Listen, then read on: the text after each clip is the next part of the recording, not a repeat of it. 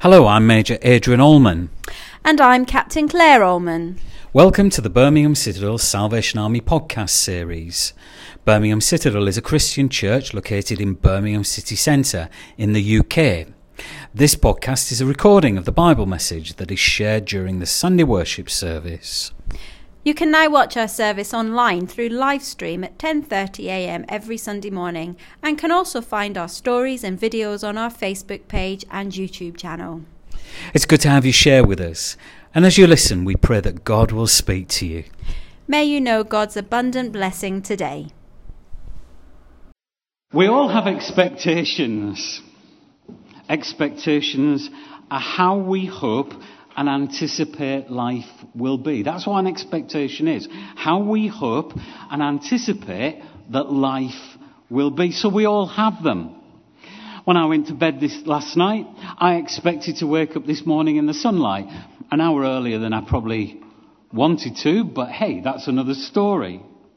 Driving to the hall this morning, I expected other cars to stop at red lights, though in Birmingham that can never be something you can take for granted.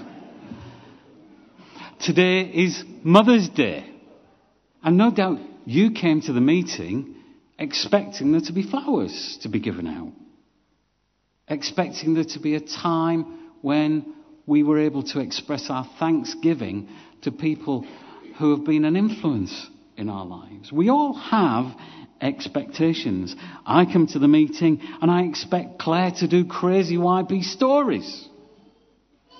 We all have expectations.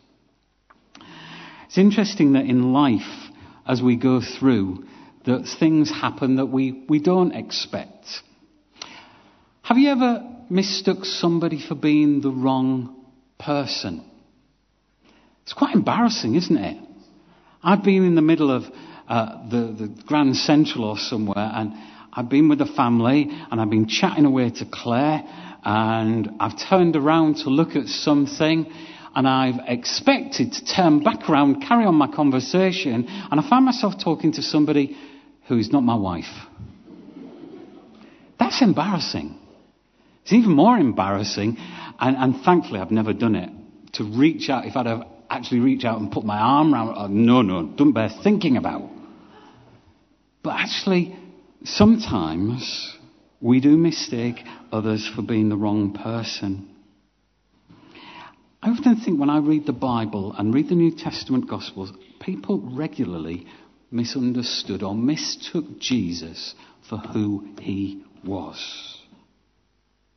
To the people in his hometown of Nazareth, he was just the carpenter's son.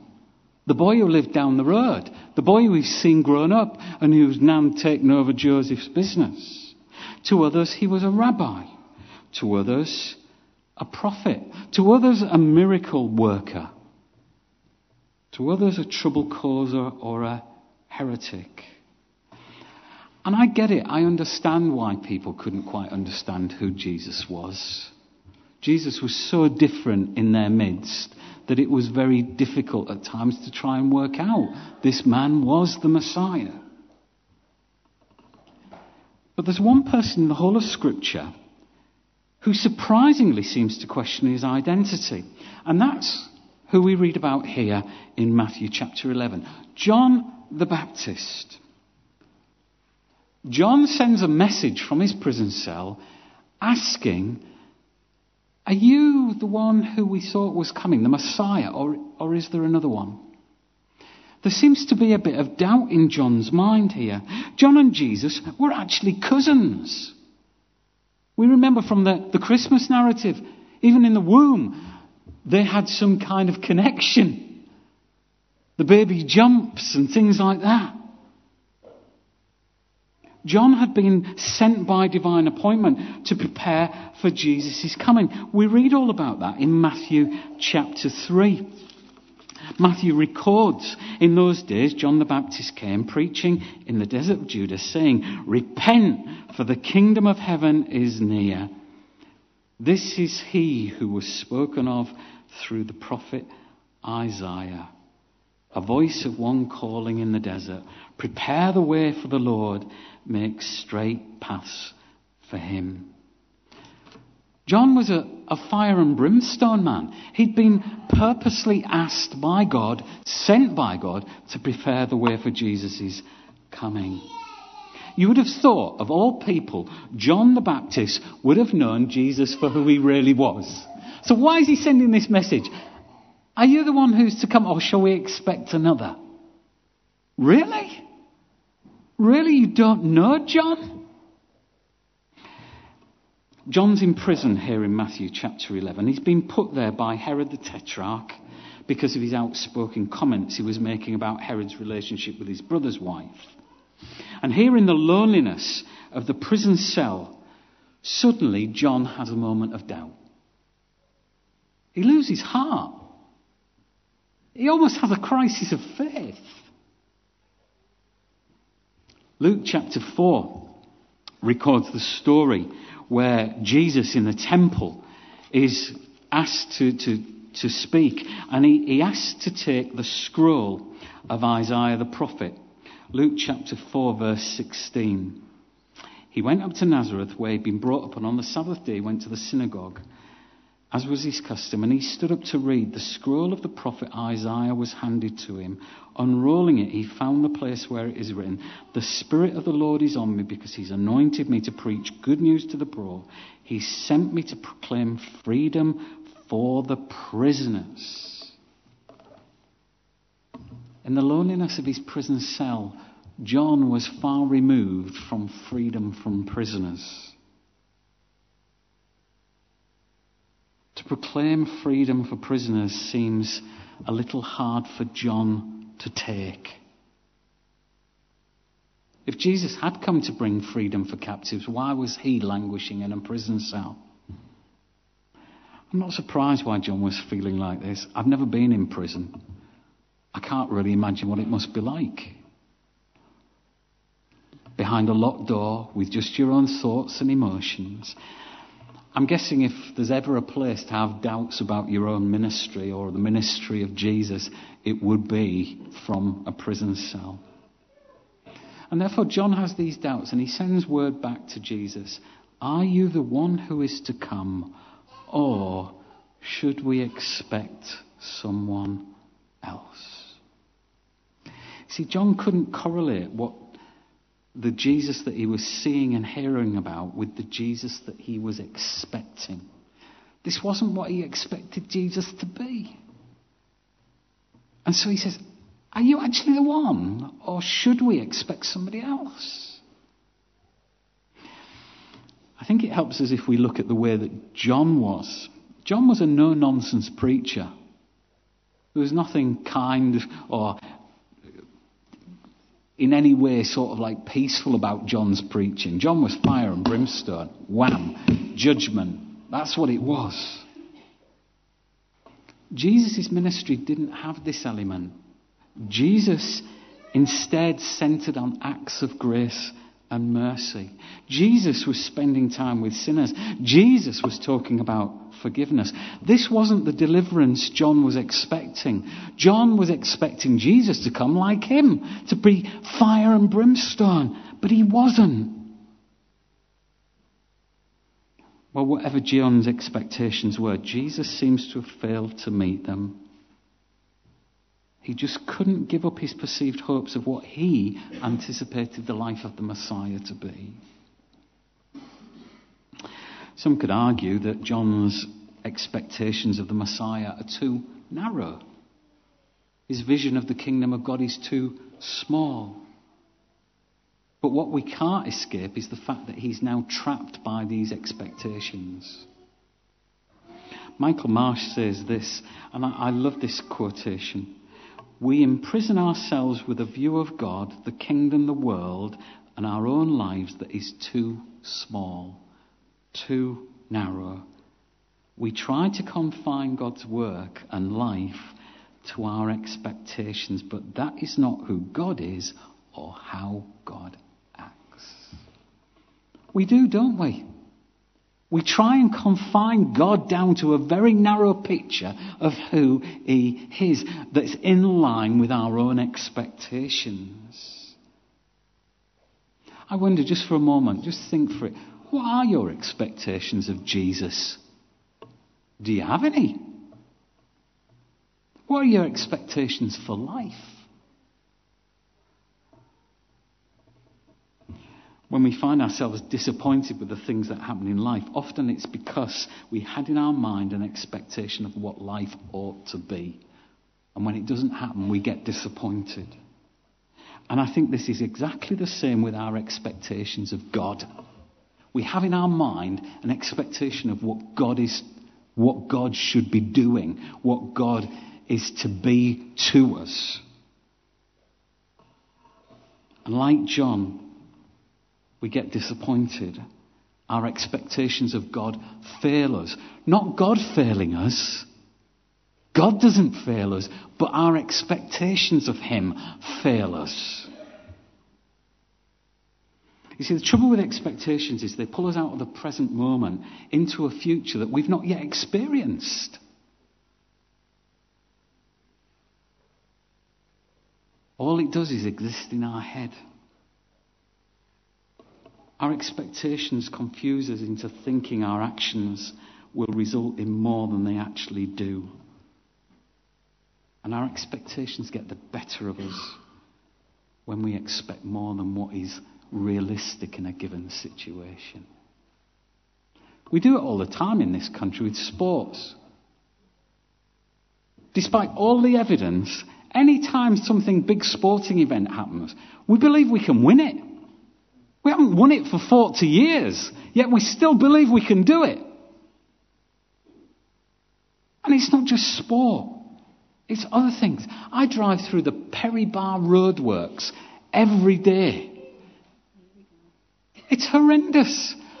But what was the expectation of our local authority? We will deliver this by December 2021. Was it delivered? Of course it wasn't. Now we will deliver this by March the 31st. Will it be delivered? No. I think they'll be lucky if they get to the Commonwealth Games and it's finished. You see, what they've got is expectations that don't match the reality of the situation. It's never going to happen.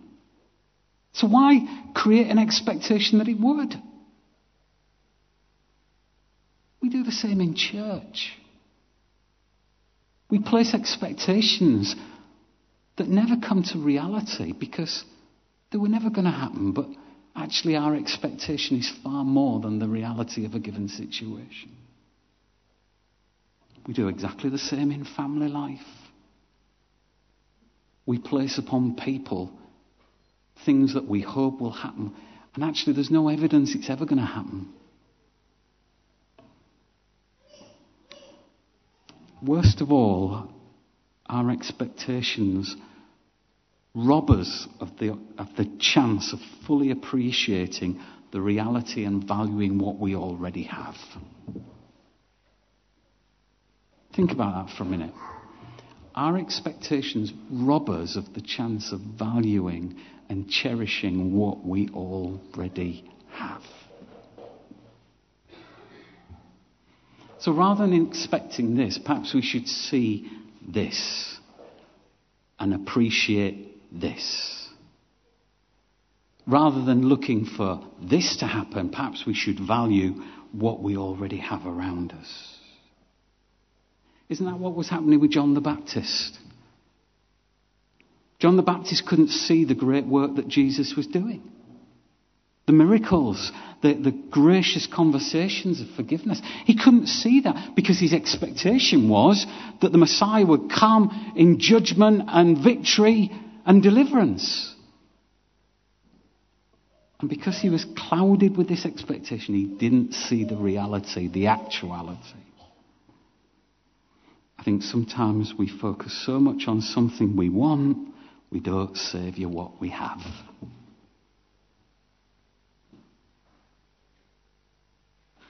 We focus on what we want rather than savouring what we already have. Friends, this Lent, let's give up on some of these unrealistic expectations. Let's give up on some of the narrow-minded expectations we have of God. And let's widen our minds and our heart to see what God is actually doing. Let's not imprison ourselves with views of God that are too narrow, that don't allow him to be all that he can be. But most of all, today, may we each savour what we have in the present moment. And let's give up being dragged into a future that we don't yet have. Let's savour what we have rather than be dragged in a future that we're not yet there. We have high expectations. Sometimes we have our higher expectations of others than we place upon ourselves as well. Well, most of all, today, may we see Jesus for who he is. May we see what he's doing. And may we not imprison ourselves in such a way that we can't see God in his completeness. Let's pray together. Father, expectation is a challenging thing. We all have them. We have expectations of you. We have thoughts about who you are to us, what you will do for us, what you can be for us. Sometimes those expectations are not realistic. Sometimes they're just certainly not based on any form of scriptural evidence or anything like that. And so, Lord, today we just want to pray that each of us will have a view of you that's not too narrow, that actually can just appreciate you for who you are. And I pray, Lord, today that we will have expectations of each other that are equally realistic. And that we will place upon each other expectations that we'd expect of ourselves. Most of all, on this day of Thanksgiving, I pray that we will savour what we have in the present. That we won't be encouraged to think of a future we don't yet have, but actually savour what we have. Lord, today, may we give up on the false expectations, and instead may we have the expectation of God that is true and real. In Jesus' name we ask it. Amen.